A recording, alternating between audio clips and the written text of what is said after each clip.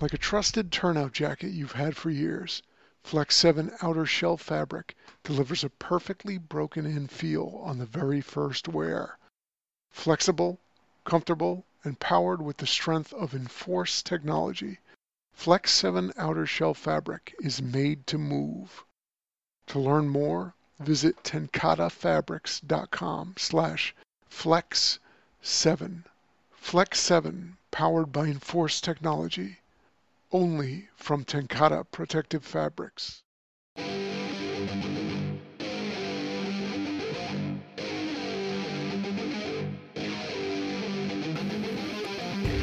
Welcome to Tailboard Talk with Chris Rasmussen, Craig Nelson, and Jeff Wallen. Every month we explore different topics of interest to you, our cohorts in fire and emergency services. So whether you sit back and listen, sound off on the message board, or call in live to be part of the conversation, we welcome you to join us in our mission to improve the fire service for those we serve and those we serve beside. Now coming to you live from the Great White North, this is Tailboard Talk on Fire Engineering Talk Radio.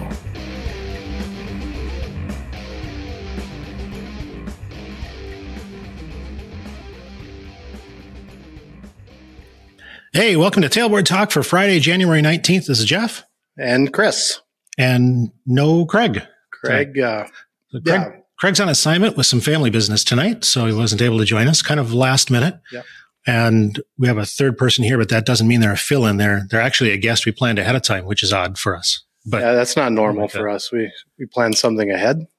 Yeah. Well, we haven't touched on my favorite topic yet that we always start off the show with. So it's colder than crap out here right now. It is. And, we had the month of December off, didn't we, Jeff? So without our weather reports, I had no idea what was going on outside. I know. I felt completely disoriented, disconnected. I didn't know what to do with most of my free time.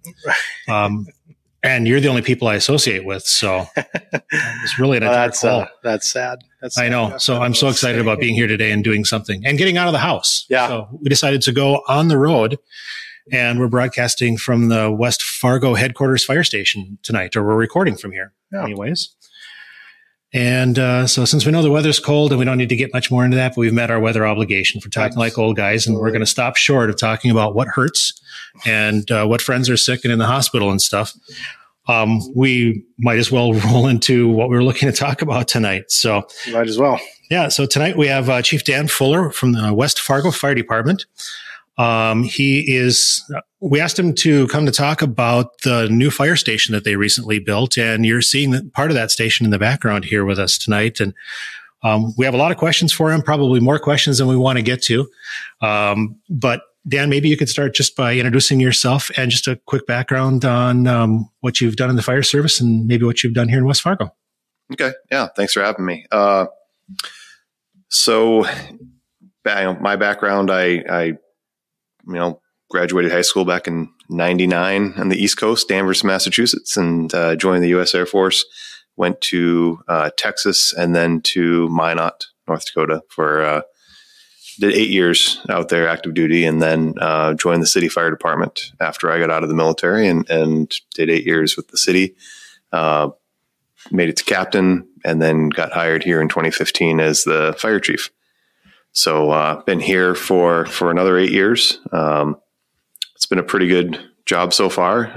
We've done quite a bit, and I'm sure we'll get into some of the things that we've done here. I mean, I think we're probably fairly unique in both the challenges and the solutions that we found to providing quality fire and emergency services for our city. Sure. Yep. So the city of West Fargo is, strangely enough, on the west side of Fargo, one of the suburbs in the Fargo, Moorhead, West Fargo metropolitan area, which I think it's starting to become called now as a lot of the other cities grow up and get bigger. We've got to make the name longer and longer and longer. But what is the kind of more recent history been with the West Fargo Fire Department? Yeah. So, when I came in 2015, we were a 40-person volunteer fire department with just 4 full-timers. And you fast forward to today, we've got 48 full-timers, we're slotted for another 15 part-timers. And we've built this station. We have our staff in 2 stations, putting 11 people on the street every day full-time, and starting to go away from we went from volunteer to paid on-call hybrid combination department, and we're starting to make that slide towards just a fully career department. If we can't make it up, can't make your time up on the road is what we're saying. So you've got to be in the station to affect good response time. So we're just making that final push. Sure. And what has kind of the city's history been over the past 20 years? I'm assuming that the buildup of the fire department is in reaction to what's been going on in the city. Yep. So we went from a city of 10,000 people, something like that, back in all the way through the 90s.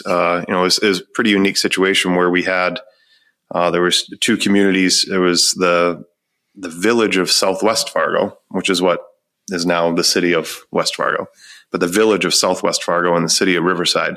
And the only thing that separated them was Main Avenue.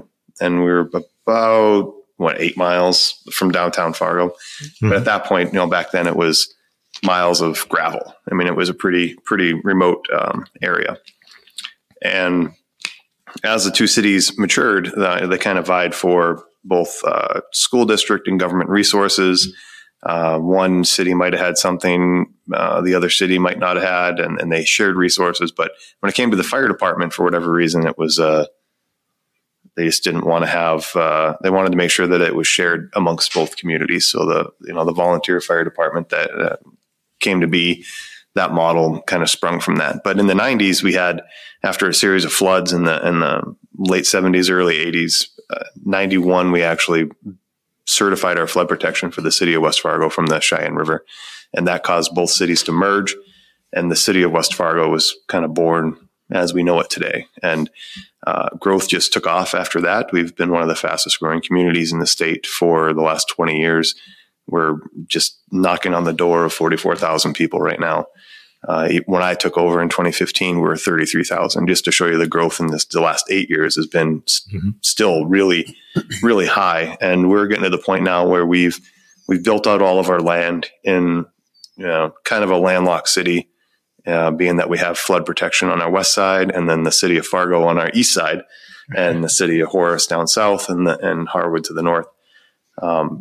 So now that we've kind of landlocked ourselves, we're starting a period of infill development, big, 6, 7, 8 story residential over commercial buildings. And I'm sure everyone in the country is seeing pedestal construction, that kind of stuff. Mm-hmm. But the population is going up, density is going up. At some point, they're going to move those city lines and start annexing area, and we'll go through another growth spurt to, they're estimating 60, 70,000 people in the next 15 years. Sure. Yeah. And so you just had one fire station. In 2015, had they opened up the second station yet? Yeah, that one opened in 2011. Yeah, okay. It was treated as a substation, though. It's pretty much like we had one fire station. We weren't really changing the way that we probably should have. So we opened a second station in 2011, but that station was considered a substation, and the fire trucks from the first fire station had to get there to call the ones from the second fire station, so that none of the response times were affected. Okay. It was still just as long as it was. But it did kind of set the stage for some future growth and some of the conversion over to career versus paid on call staff. It did. Yeah, we did have the resources there, and it had been talked about since 99, 2000, about that time period. We started realizing, we as a department, and granted I wasn't here then, but that it was inevitable that this was going to happen.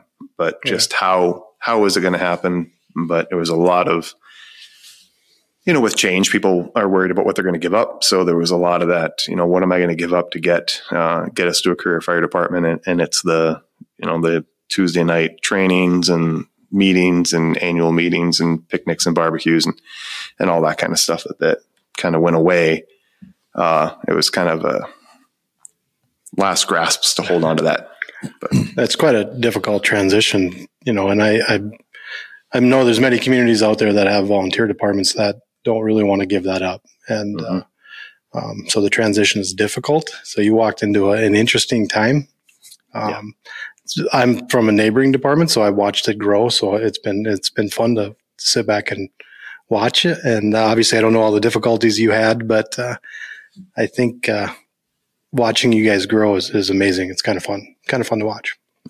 It's been a good ride. I didn't realize what I was getting into. Yeah, I bet not. I became chief in 2015.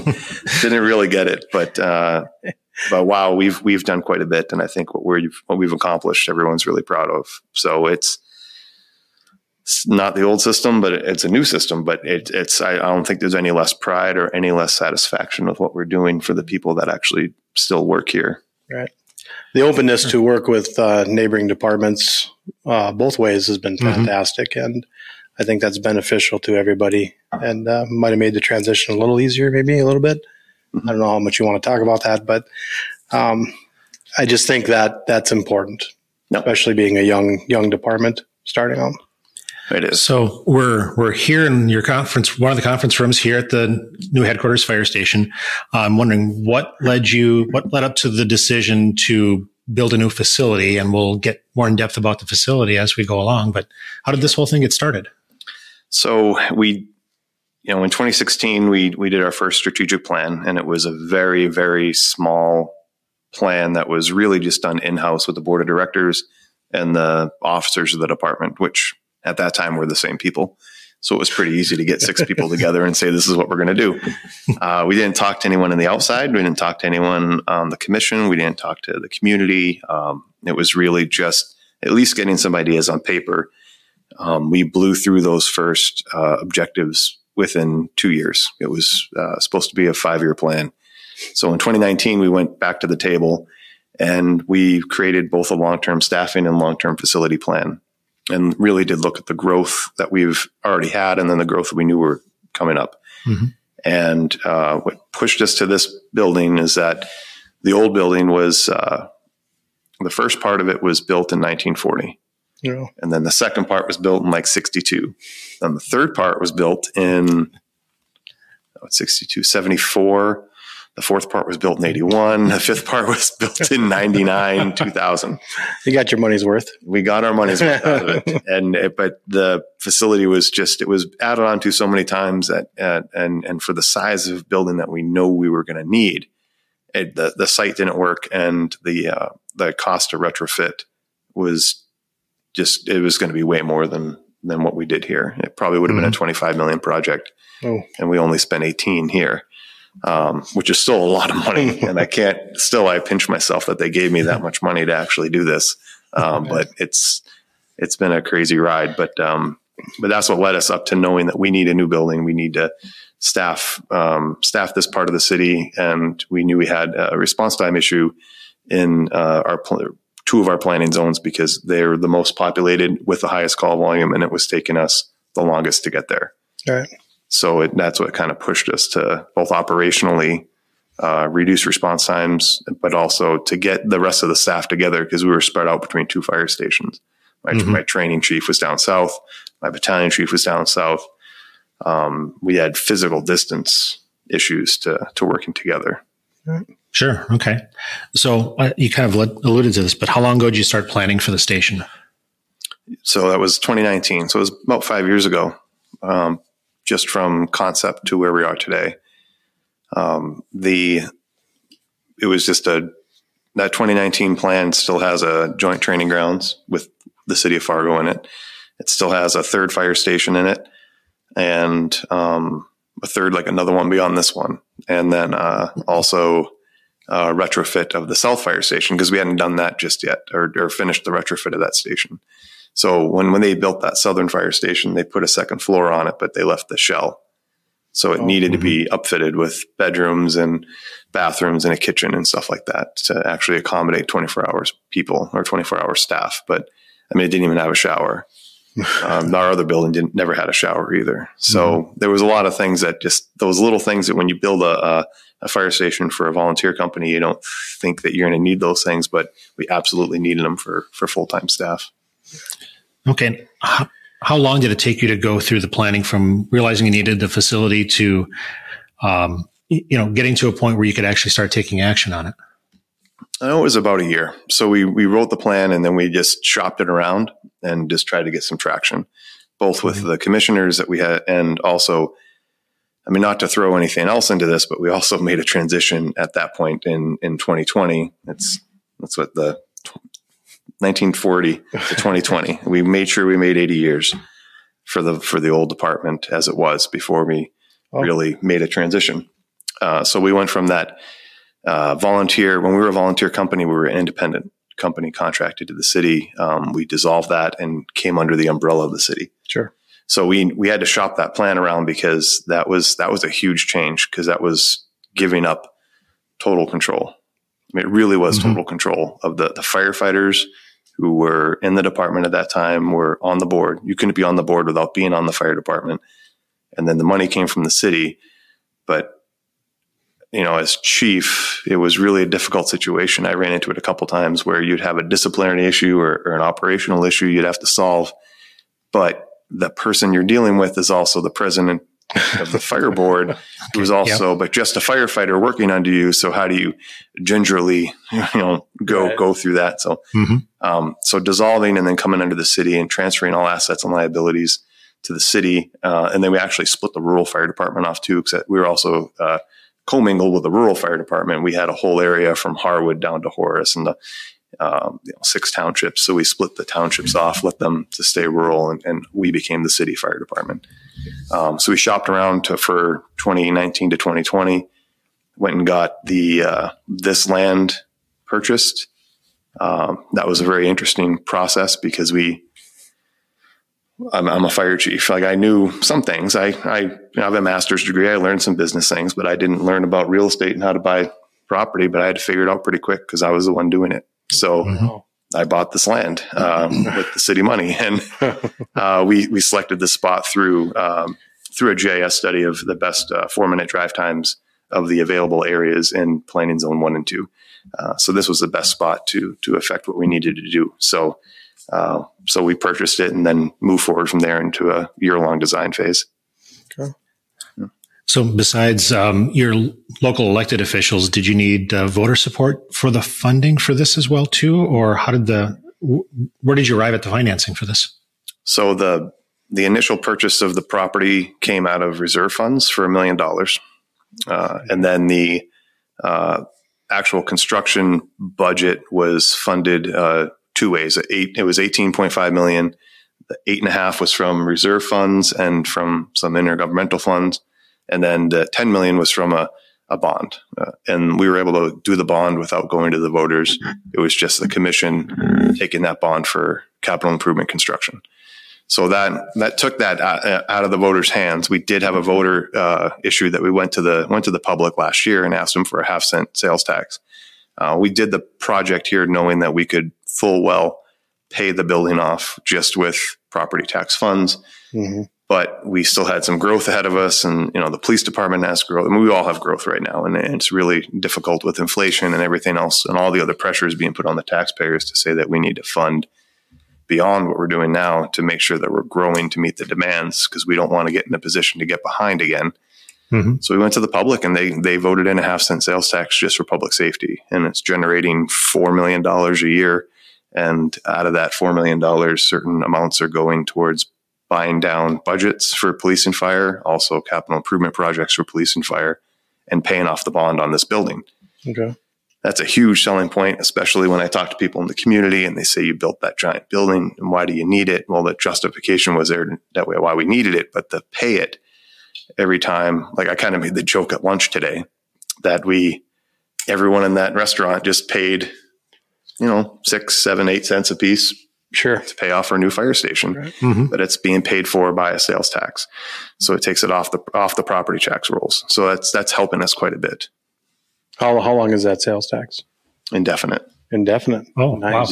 We did not put we were up against either we do an indefinite sales tax and let it go, or we do a sunset and take a much larger bond than $10 million. Right. We would have taken the $10 million for this station, the $5 million for station 3, the $5 million for station 4, another $3 million for all the fire trucks to go in it, all the cop cars for the next 10 years till it sunsets. And we just would have done one big thing. And that seeing those numbers were, especially with the school districts here, and they're asking for the same type of bonding mechanism. That's how they do it. They'll take a $100 million bond and go to the voters to pay it back. Right. But they'll do all of their stuff at once. Right. And we talked about doing it that way, but this worked out better. So at what point did you bring an architectural firm in? Did you have somebody working with you from the beginning when you were trying to figure out what you needed, or did you do work on your own and then bring them in? What did that look like? So we did we dabbled a little work with our firm that ended up getting the bid process. So the first thing we did is when we looked at this property, it's unique. It's a 4-acre property. It's set in a rectangle, and about 2/3 of the way through, there's a large utility easement that goes through. Okay. Oh, so we could not put, we just can't put any building over that.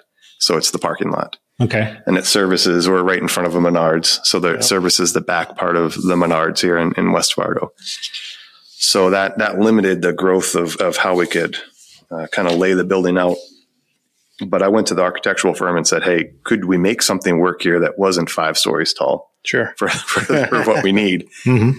And they roughed it out for us. And that helped us get the buy off to get this purchased. But we then went through the North Dakota Century Code requires that if you're expending public funds like this, that you have to use both either a at-risk construction manager or a construction management advisor company, and you have to use a professional architectural company. Mm-hmm. So we just went down the list and we started with the architectural company. We interviewed 6 and selected EAPC to be our final, they were our final selection on the architectural firm, and then moved forward for construction management after that. And how did you decide what features you wanted to build into the building or what your needs were? Also, after we hired EAPC, we spent a year talking design and went through the whole thing, what we want to see in the building. There were, you always hear these wants and needs people in the community. Did you really need that? Or did you just really want that?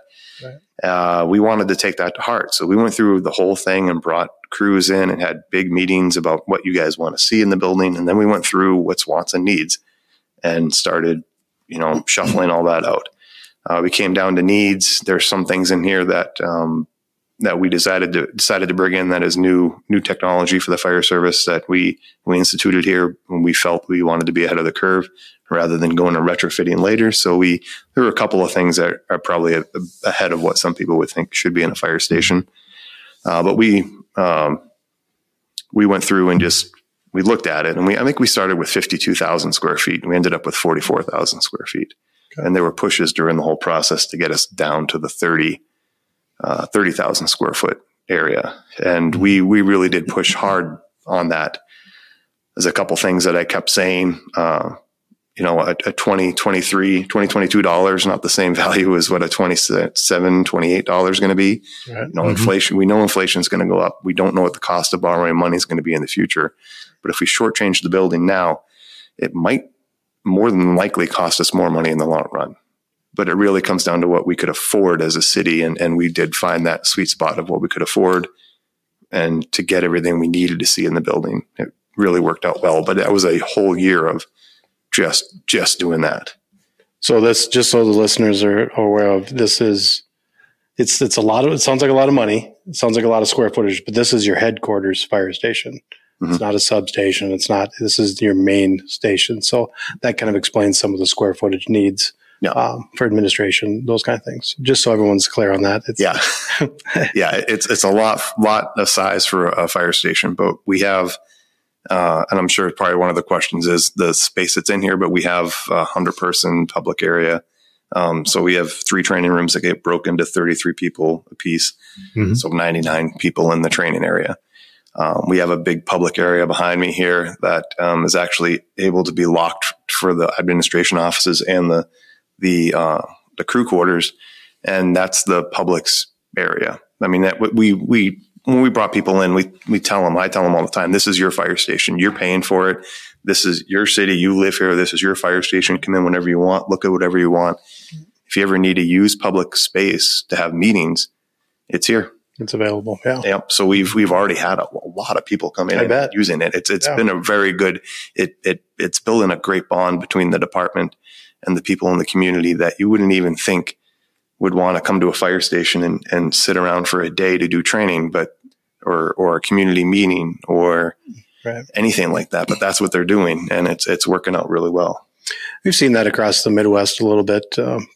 Jeff and I have been to some meetings, software meetings, usually end up in a public safety building somewhere. So that was a great idea. Great idea. Yeah, it really brings a lot of ties from the community in, and it kind of maybe replaces in some aspects that community feeling you had from the previous department that was here when it was just a small village and working into just a small town and then working into a suburban city. Yep, absolutely. It did. Yep. All right. When you were doing that year of planning, I don't know if this is a fair question or how you can even answer, but how much of the work was done by your staff and how much of the work was done by the architects? So it was kind of split between both groups. So we did talk quite a bit about what we wanted to see in the building, but the architects really they did bring in a fire station specialist, and we've been around. Not around, I shouldn't say around the block, but we've been out in the country. We do spend a fair amount of time sending people other places to get trained and to bring it back. So we have great relationships with a number of cities down in the Minneapolis metro area, and we've seen what they've been doing.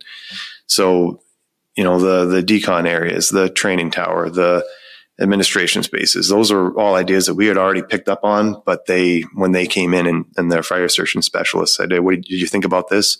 Yes, we thought about that. We really want to see that happen, or we want to see this happen. So it wasn't more of a sales pitch, it's more of we want to see it. How do you get it done? Type of thing. You talk about decon stations. I'm a hazmat guy, so I always talk hot, warm, cold zones. It's kind of similar to what you're referring to. Yep. We're building a station in our community too that has that set up also. But why was that important to you? Some people say that the science isn't there yet, but what we've seen so far in studies, there's definitely something there. Yeah. We know our environment and the stuff we work in is causing higher rates of cancer in the fire service across the board, and it has been for a while. Yeah. I don't think there's really an argument about that. But how do you try to segregate that from the crew quarters? How do you keep the people living here to be healthy for their entire career to get to retirement? How do you do those things? It just that hot, warm, cold zone concept fits that. It just makes everything really just made a lot of sense to us. So we made sure that was built into the system. Everything from storing PPE in controlled environments so that off-gassing isn't getting into the crew quarters, to keeping a positive pressure out in the bay to keep those contaminants out there, to having an actual decon line with steam showers. Sure. So we can go in and use them. And it's one of those things, though. How do you prove that didn't work? Well, or didn't work? Well, I guess we'll see in 30 years. Yeah, and you tell me if it did or didn't. Yeah. I mean, I don't know, but if that's what makes our firefighters happy, healthier, they stay here till retirement. They know that we care about them, and they are, cancer free, or at least, they don't have major ailments and they make it to retirement. And I think that's a win for everyone for the little bit of money comparison to what we did. I mean, it's more likely it's just the way you set your station up. I mean, you're not really spending that much more money. It's just how you're setting it up and making that a priority. So I've been kind of preaching that for many, many years, and we've had an opportunity in my community to start doing that, and I'm glad you guys are doing that. And I think as other people look at fire stations, they should definitely be looking at that. Yep. Keep the dirty stuff out. Yep. Keep the clean stuff there. How do we get from here to here? Yeah. That's a discussion. It's a way to think about it. And it really is just the way it is laid out, and how you're building that station. I may go back to my father's station. So my dad did over 40 years in a town of Topsfield in Massachusetts, small town, 6,000 people. And I grew up coming into that station, and their coffee break area was just a room on the back of the bay, and all those old Detroit diesel engines before we even had Plymouth vents out there. It smelled like diesel and coffee, and you didn't think of it at the time, but being exposed to that for your whole career is gotta be pretty harmful. That's what fire stations smell like, right? Yeah. So I'm glad we're starting to get away from that. Yeah. Yeah. I think you've taken that decon idea even a step further, there's a feature built into the dorm rooms that I haven't seen in a fire station before, and maybe it's because I haven't been in some of the newest ones, but what did you build into the dorm rooms to kind of even take cleanliness or individualness a step further? Yep. So all of our dorm rooms are suites, so everyone has their own bathroom, and it's a good concept. I want to say Grand Forks might have been the first in the state to actually do that in Station 5. And so I was up in Minot when that was built, and that was a whole thing. The bedrooms, you could seclude yourself if you really wanted to. You could like live in your apartment in the fire station and not see anyone unless you go on a call. Right. Well, that's more of a cultural thing than anything. If those are the people you have working for you, and that's how they look at coming to work, then you got a bigger issue than whether or not you have a bathroom in your dorm room. Right. But I think, that helps with several different things. Obviously, privacy, diversity, all those. Those are the biggest ones that we looked at. Is we have. When we were planning the building, we had 8 women working on this fire department. We're down to 6 right now, but every shift has 2 women working full time. Sure. So the chances that you're going to have a crew that could possibly be all female at this fire department is actually pretty high. Mm-hmm. How do we do that with making just individual bathrooms or gang style locker rooms? Or, that's what we initially talked about. Do we just do one big locker room? And it always comes that if you're going to do that, well, if you have one big space for locker rooms, you make 2/3 of it for the men and 1/3 for the women. Right. When I was in Minot, it was just one. It was one locker and one toilet and one shower for the women's side. Right. And then we had, all sorts of stuff on the men's side. So how do you balance that, knowing where we're heading in the fire service? We're going to end up having much more diversity in the fire service. And I always keep preaching this to my guys, my firefighters, that you need to really look at your strengths and weaknesses on a crew. And the biggest weakness we have is we all look the same, act the same, think the same. When you bring diversity onto a crew, you're a stronger crew because someone in that crew is looking at something way different than you are. Absolutely. More than likely.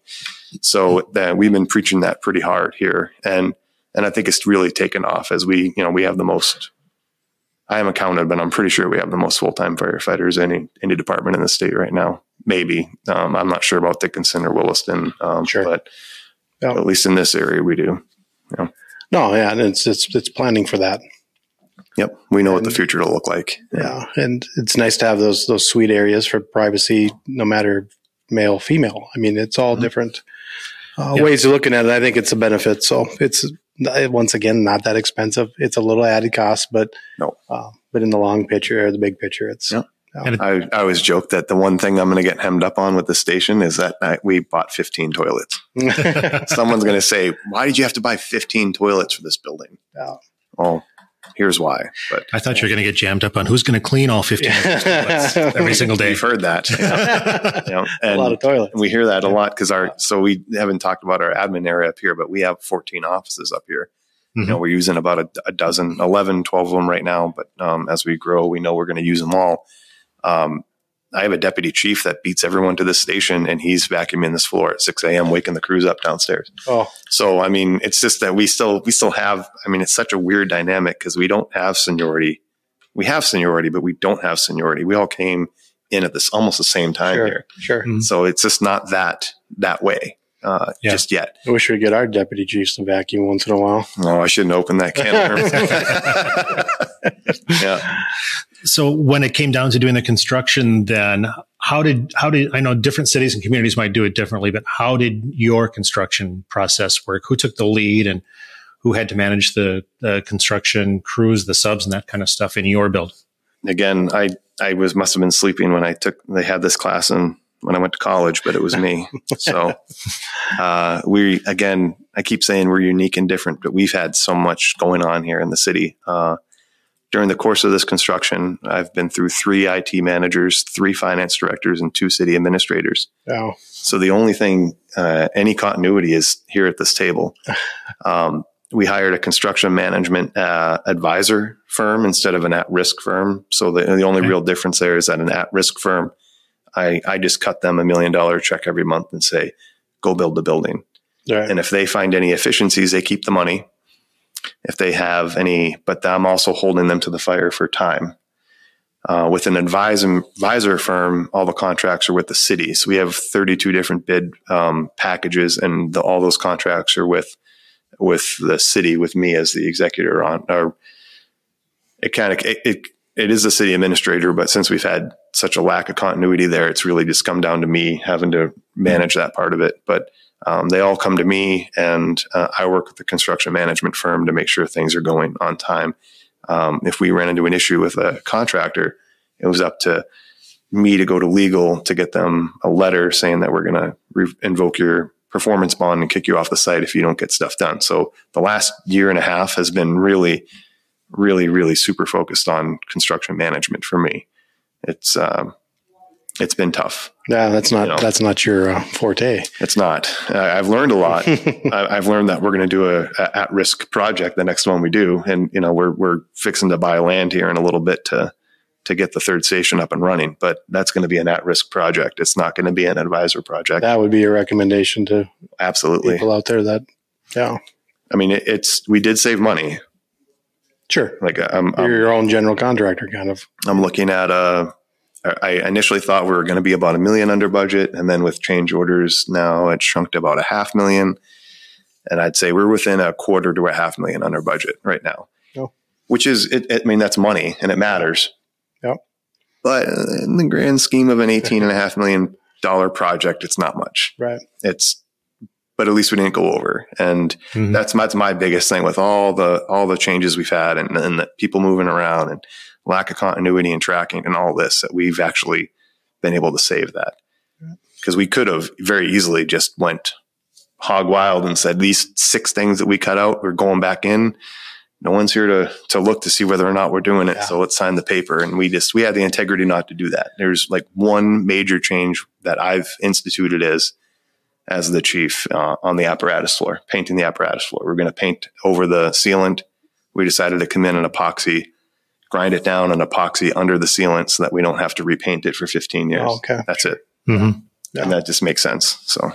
So this is a large project. You're talking about stations 3, stations 4. What do you think those look like? Are they obviously a smaller scale facility, but still has some of the wants and needs that you would incorporate into it? Yeah, we'll see both of those stations be just single company stations. They'll have room for 2 trucks in them, but it'll just be one company, 5 bedrooms. The same concepts of, dirty area, clean area, like separate laundries like we have here, suite bathrooms. Yeah. So, that's worked out very well. So we'll keep that going through the whole thing. But those are really going to be much smaller buildings. Sure. Yeah. Smaller. Yeah. Did anything change during the scope of the construction from when shovels first went in the ground until everything was done? Did you encounter anything that caused you to need to change? Yeah, there was, and it was just a geologic thing. Is pretty crazy. We know there's a sand vein in this neighborhood. So just up the block, 2 blocks up and 1 block to the west is the police station. And they just built that new in 2017. 2016, 2017. And they encountered a sand vein when they were putting the basement in. And we figured we might find a sand vein here as well. We actually came in and did core samples. The winter before we broke ground, we did not find any evidence of a sand vein. And as soon as we opened this thing up, we found a sand vein. So there's a big vein of sand that goes underneath the southeast part of the southwest part of the building. So we had to, do a bunch of change orders on the drainage around the foundation walls. Mm-hmm. And then, we went from, 1 primary sump pump with a redundant backup to, I think we put an 8-plex system in. So there's 4 primary sump pumps, 2 in one corner, 2 on the other, and then 2 backups for those. Sure. So maybe a 6 that are in there right now. And, they do run quite a bit. I mean, but we're already in the ground. There was no way around that. I mean, we couldn't fill it back in. So, that was a big change. But other than that, just for the longevity of the building, we did that. But other than that, there hasn't been any real changes. There's been a million change orders, but it's all little things like making sure this, the box here and this conference table is right, or little things here and there. Okay. It hasn't been a huge, anything real big. Yeah. And one thing unique to our topography here is the whole Fargo Moorhead area is in a valley that used to be a glacial lake bed. And so there's very heavy clay soil. And as you get out towards the edges of what had been the lake, there are a whole ridge of sand like you would have on beaches.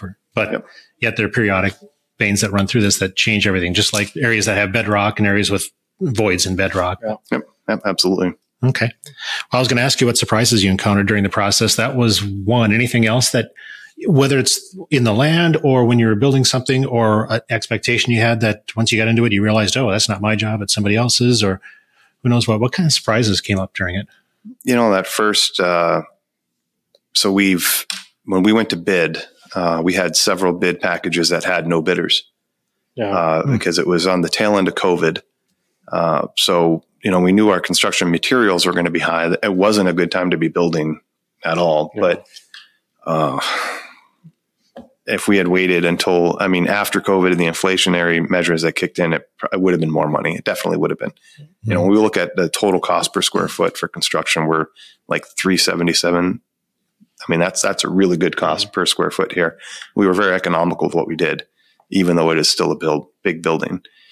But the biggest surprise was having contractors, when they fell behind with that construction management advisor process. We had to, having to go to a lawyer and then having to get an owner of a company on the phone and tell them, I am going to revoke your performance bond for $4 million if you don't finish this by this date. And having to be that guy was kind of difficult. I didn't think that we would have had to do that, but we, at the time when we got this project funded and set up, we had our finance guy was awesome. Right. He really knew what he was doing, and he was going to be in my hip pocket the whole time. And then he wasn't there. He wasn't there. So how do you figure that out? So just getting through those are the biggest issues, but those are all just kind of germane to our local scenario here with what's happened in the last year and a half in West Fargo. About delays, I know we're in the process of building a station, but one of the first couple things we had to order was a generator and some garage doors. Yep. We haven't even put a shovel in the ground, and we've already bought in garage doors. Is that what you run into those same things? Yeah, they had a whole list of things. They had generator, garage doors, automatic transfer switches. Yeah. They're still not in yet. Oh, they're coming in next week. So there's some of those things, and those ATS switches will hold your certificate of occupancy up if you don't have a way to switch off grid power to generator and back safely. Yeah. So we had to pay an extra $20,000 to get something rigged up to work right. So we have a temporary switch going on in the back, and it's worked fine for us. But the primary ones come in here in the next month, or in the next couple of weeks, the end of the month. So it's like the 17th now. So 2 weeks. It's just crazy that's what had happened. But all those things, and then the storage fees. I can't believe we got hit with a storage fee for the garage doors. We ordered them early. They got them done early. We had to pay a storage fee until we got them actually on site to get installed. So they told you to order them early because you'll never get them, and then you got them and then paid more money to store. Sure. So just little things like that. But business. Yeah. Business. Yeah. Now I know how it goes. Right. I wouldn't be surprised. I don't think as much is going to surprise me anymore after doing this. Yeah. So if you were to do the process all over again, what would you do differently this time? You've talked a little bit. Yeah. There's a couple design things that I might have done different. We did put a standing seam metal pitched roof over the whole building. There's one area that's a flat roof, but for the most part, it's all trussed. We did that because we were told at the time that there was going to be a shortage of I-trusses for flat roofs. So we had to, it's just post-COVID or just coming out of COVID, there's no I-trusses. What are you going to do? You got to put a standing seam metal roof on. I would have probably went back and done a flat roof because it would have saved a little bit of cash there. Sure. And it wouldn't have made the building so big, so tall. But other than that, I can't, we have underground parking here, and we were already going to have to excavate down to get the footings of the building in for the weight that everything is here. because of the soils and stuff. So it didn't cost us much more to do that underground parking, but I might have expanded that just a little bit more than where we're at now. Just for some extra So it doesn't space. cover the full footprint of outside of the apparatus bay. Nope. Okay. No. That's about it, really. Yeah. And what would you always suggest somebody else do, or what were part of some of the successes that you want to make sure you replicated for the next station? Trusting our architectural firm. I think we had a really good partnership with them from the beginning, even before we brought them in to interview them with everyone else. They're here locally. I didn't have to go very far. They're very responsive to what we need. The construction management firm, the same way. We had some people that were from outside the area that we could have went with. But it's just that local touch. I mean, they're here. They're able to, I can call them up. They can come over. And I mean, if I called one of them right now, our construction management, our site soup is here every morning. And I think he cares about this place more than we do. Right. He's really worked up about getting the heating just dialed in just right and getting the doors dialed in just right. And he really cares about what's going on. That I don't know if we could have found two companies to work with better than the two that we did. Sure. I'm really, really happy with that. And so what advice would you have for other fire agencies that haven't started the process yet, but they're just getting ready to get into a station build or station design? Find out what you need. Definitely look at cutting your wants out, or at least justifying what you need. If you can justify what you need, you're golden all day long, I think. Make sure you get your data to back up what you're looking at. And there's always going to be people that say you should do it in phases, or you should do it, only build so much now and go back and build so much later. And I would advise against that. I mean, we've got a little bit of extra room right now, but and just the grand scheme of having to come back and tear this place up again to add on to it, like just our old building is a great example. I mean, every 10 years we're adding on to it. Yeah. It would have been better, to just start from the beginning with what you knew you needed in the next 10 years and build it for now. Because the cost of borrowing money in 10 years from now is probably going to be more. Right. Materials are probably going to be more. You don't know. I mean, the only thing you can assume is that it's always going to be more in the future. It's never going to be, cars go up. Everything I've never paid less for a new car than I did 5 years ago. So it's just the way things are. So, if you're really solid in your planning phase and then bringing your whole department together and getting everyone to tell you what they need and get buy-in on it is really important. Because if we had excluded them, and this is kind of a weird thing, we did exclude them. Like, we brought them in for the design phase. That whole year, they were sick of me asking questions, sick of all this. I'm sure they were just ready to get a shovel in the ground. But once that shovel came in the ground, they weren't allowed over here. Yeah.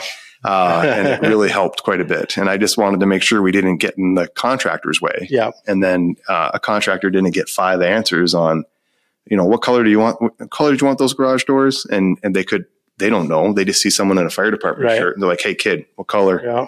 And the rookie's like, "Man, I think they would have looked really good in green." "Oh, green? Okay. Dark green or light green?" That's a change order, by the way. Next thing you know, you're getting hit with a change order for something you didn't even want.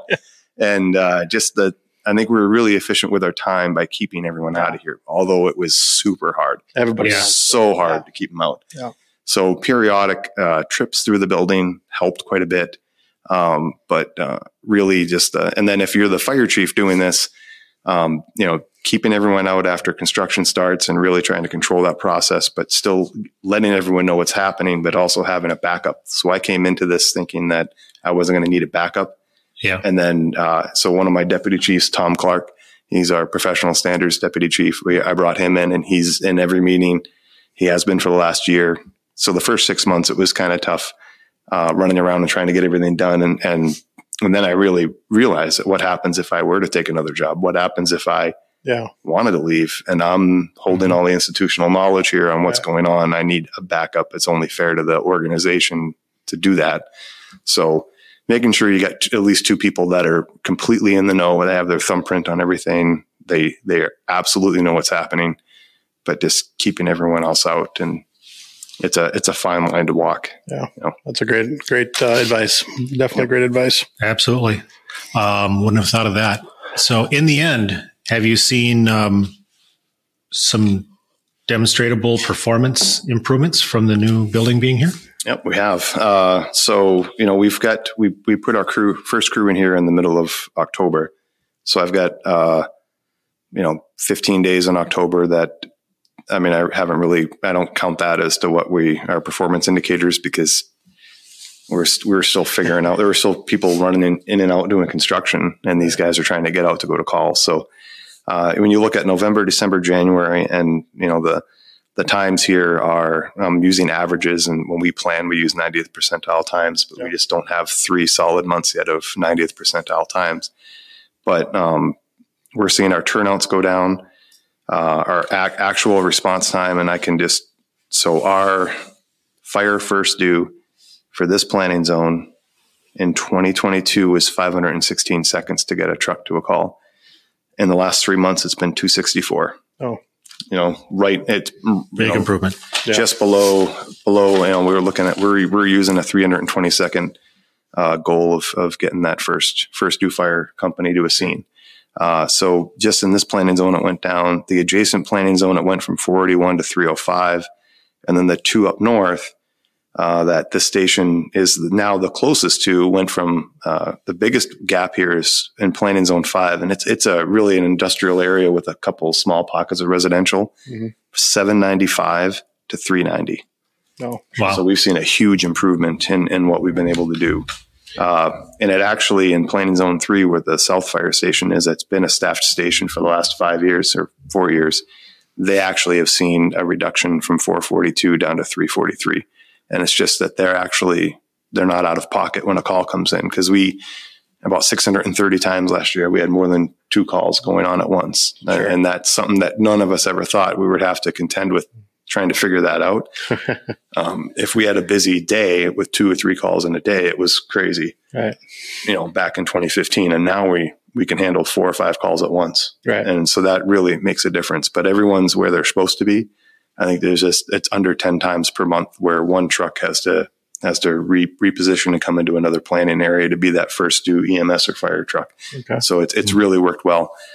Eventually we're going to get beyond this. I know that eventually our call volume will go up so high that we're going to have the 4th station, but we built the station to have an engine and a ladder.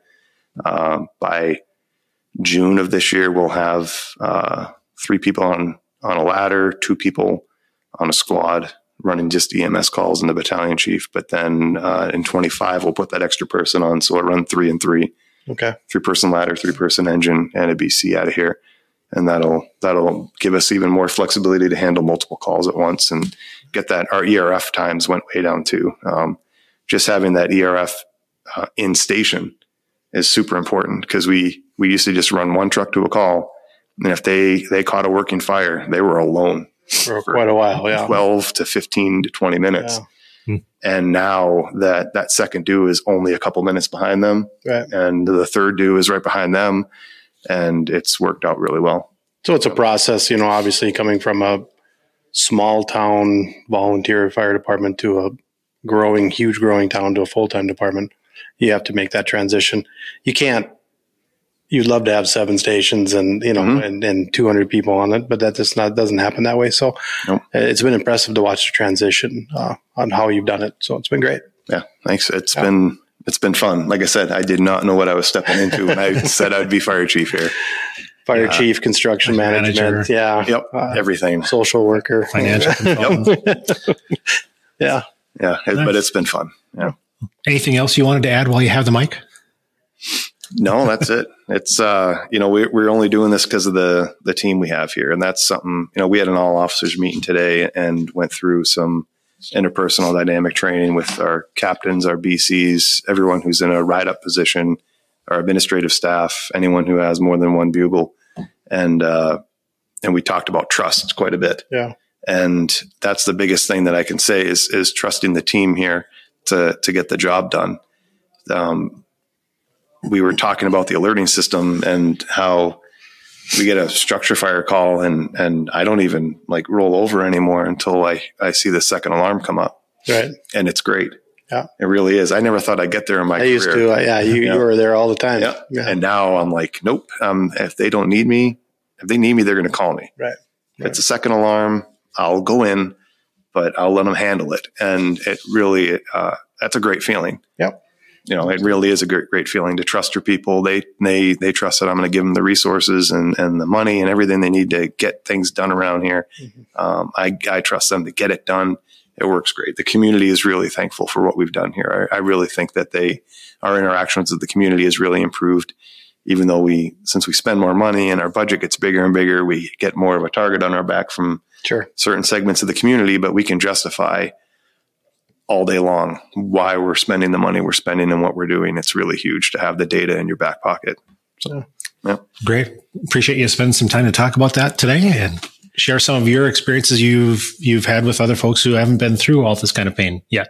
Yep. So, obviously the fire service is can't say brotherhood anymore, brotherhood and sisterhood. Mm-hmm. Would you be willing to, if someone was out there listening, to take some phone calls on some of the questions, not only the transition from volunteer to full-time, but building a fire station? Oh yeah, absolutely. Okay, great. Yep. Great. Reach out. We'll put that in the show notes. Yeah. And also on the, kind of on the terms of reaching out and sharing that knowledge, we would be remiss if we didn't talk about FDIC before we sign off, because it's right around the corner, April 15th through the 20th in Indianapolis. And doing a little bit of looking online, we've talked about it in some generalities, but there is more stuff going on at FDIC and surrounding FDIC than we're probably aware of. Just some of the hot bullet points from the website. There's over 800 exhibitors, 250 speakers, 75 hot evolutions, the hands-on training that occurs prior to the main session. And last year they had over 34,000 attendees altogether in Indianapolis just attending FDIC. So a city the size of a city on its own of people just in the fire service. And from years ago, I'm not sure if it's still done this way, but I mean, you don't have enough hotels right in downtown to accommodate it. So people in the whole area just working their way in every day and back out every afternoon. And if that's not enough, the Metro Officers Innovation Briefing is going on during that, Women in Fire, the Tall Buildings Conference, the ARF Summit, Gems at FDIC, the Firefighter Challenge, outdoor live demos. They had the pipe and drum competitions last year. Again, I don't know if they're happening again. I've been looking for that and didn't see that.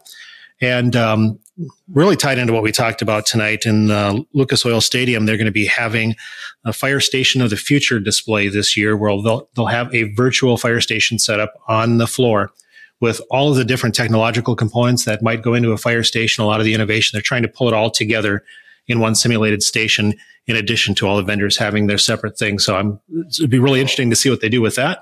Yeah. And see what it might mean for you. It might look a lot like West Fargo's headquarters station. Probably will. So they're bringing a fire station into the Lucas Oil Stadium? Well, they say they're building the virtual fire station inside there as a display. And that'll be on Thursday and Friday from 10 a.m. to 5:30 on those two particular days. Yeah. I don't know what took you so long to build a fire station. They're putting one up in a couple of days. Yeah. They that's pretty good timing. I want their contractor back for Station 3. Yeah. No, I think everyone should get out to FDIC. It's a fantastic event. I've always said there's two things a person should do in the fire service in your career is get out to the fire academy and also get out to FDIC. I've been out there several times in my career. It's wonderful. Get to meet a bunch of people, listen to great speakers. Can't ask for anything more than what they've got going on there. Get out there and see that. Yep. Expands your mind about what's possible and what you might be able to bring back home. Yep. Exactly. Great. Hey, thanks for joining us again, Dan. You've been chief over in West Fargo here since 2015 and had a lot of life experiences. Thank you for sharing them with everybody on the show tonight. Yeah. Thanks for having me. Appreciate it, Chief. Yeah. And maybe Craig will be with us next time. And we'll talk about something new. It's his turn to buy dinner then. Oh, great. But family situations come up. So, yeah, he wanted to be here. So there we go. Best wishes to Craig and his family. Yeah. Thanks, Dan. And we'll see you all in the next edition of Tailboard Talk on Fire Engineering Talk Radio. Have a good one. Yep.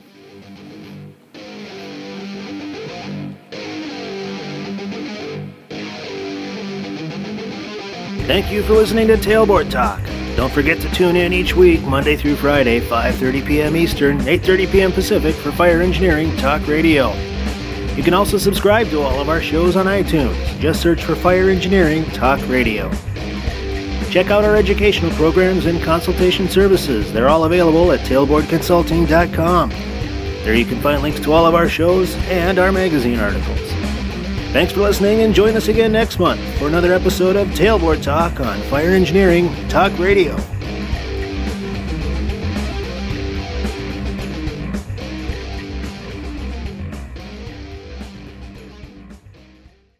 Like a trusted turnout jacket you've had for years, Flex 7 outer shell fabric delivers a perfectly broken-in feel on the very first wear. Flexible, comfortable, and powered with the strength of Enforce technology, Flex 7 outer shell fabric is made to move. To learn more, visit tenkatafabrics.com/flex7. Flex 7, powered by Enforce technology. Only from Tenkata Protective Fabrics.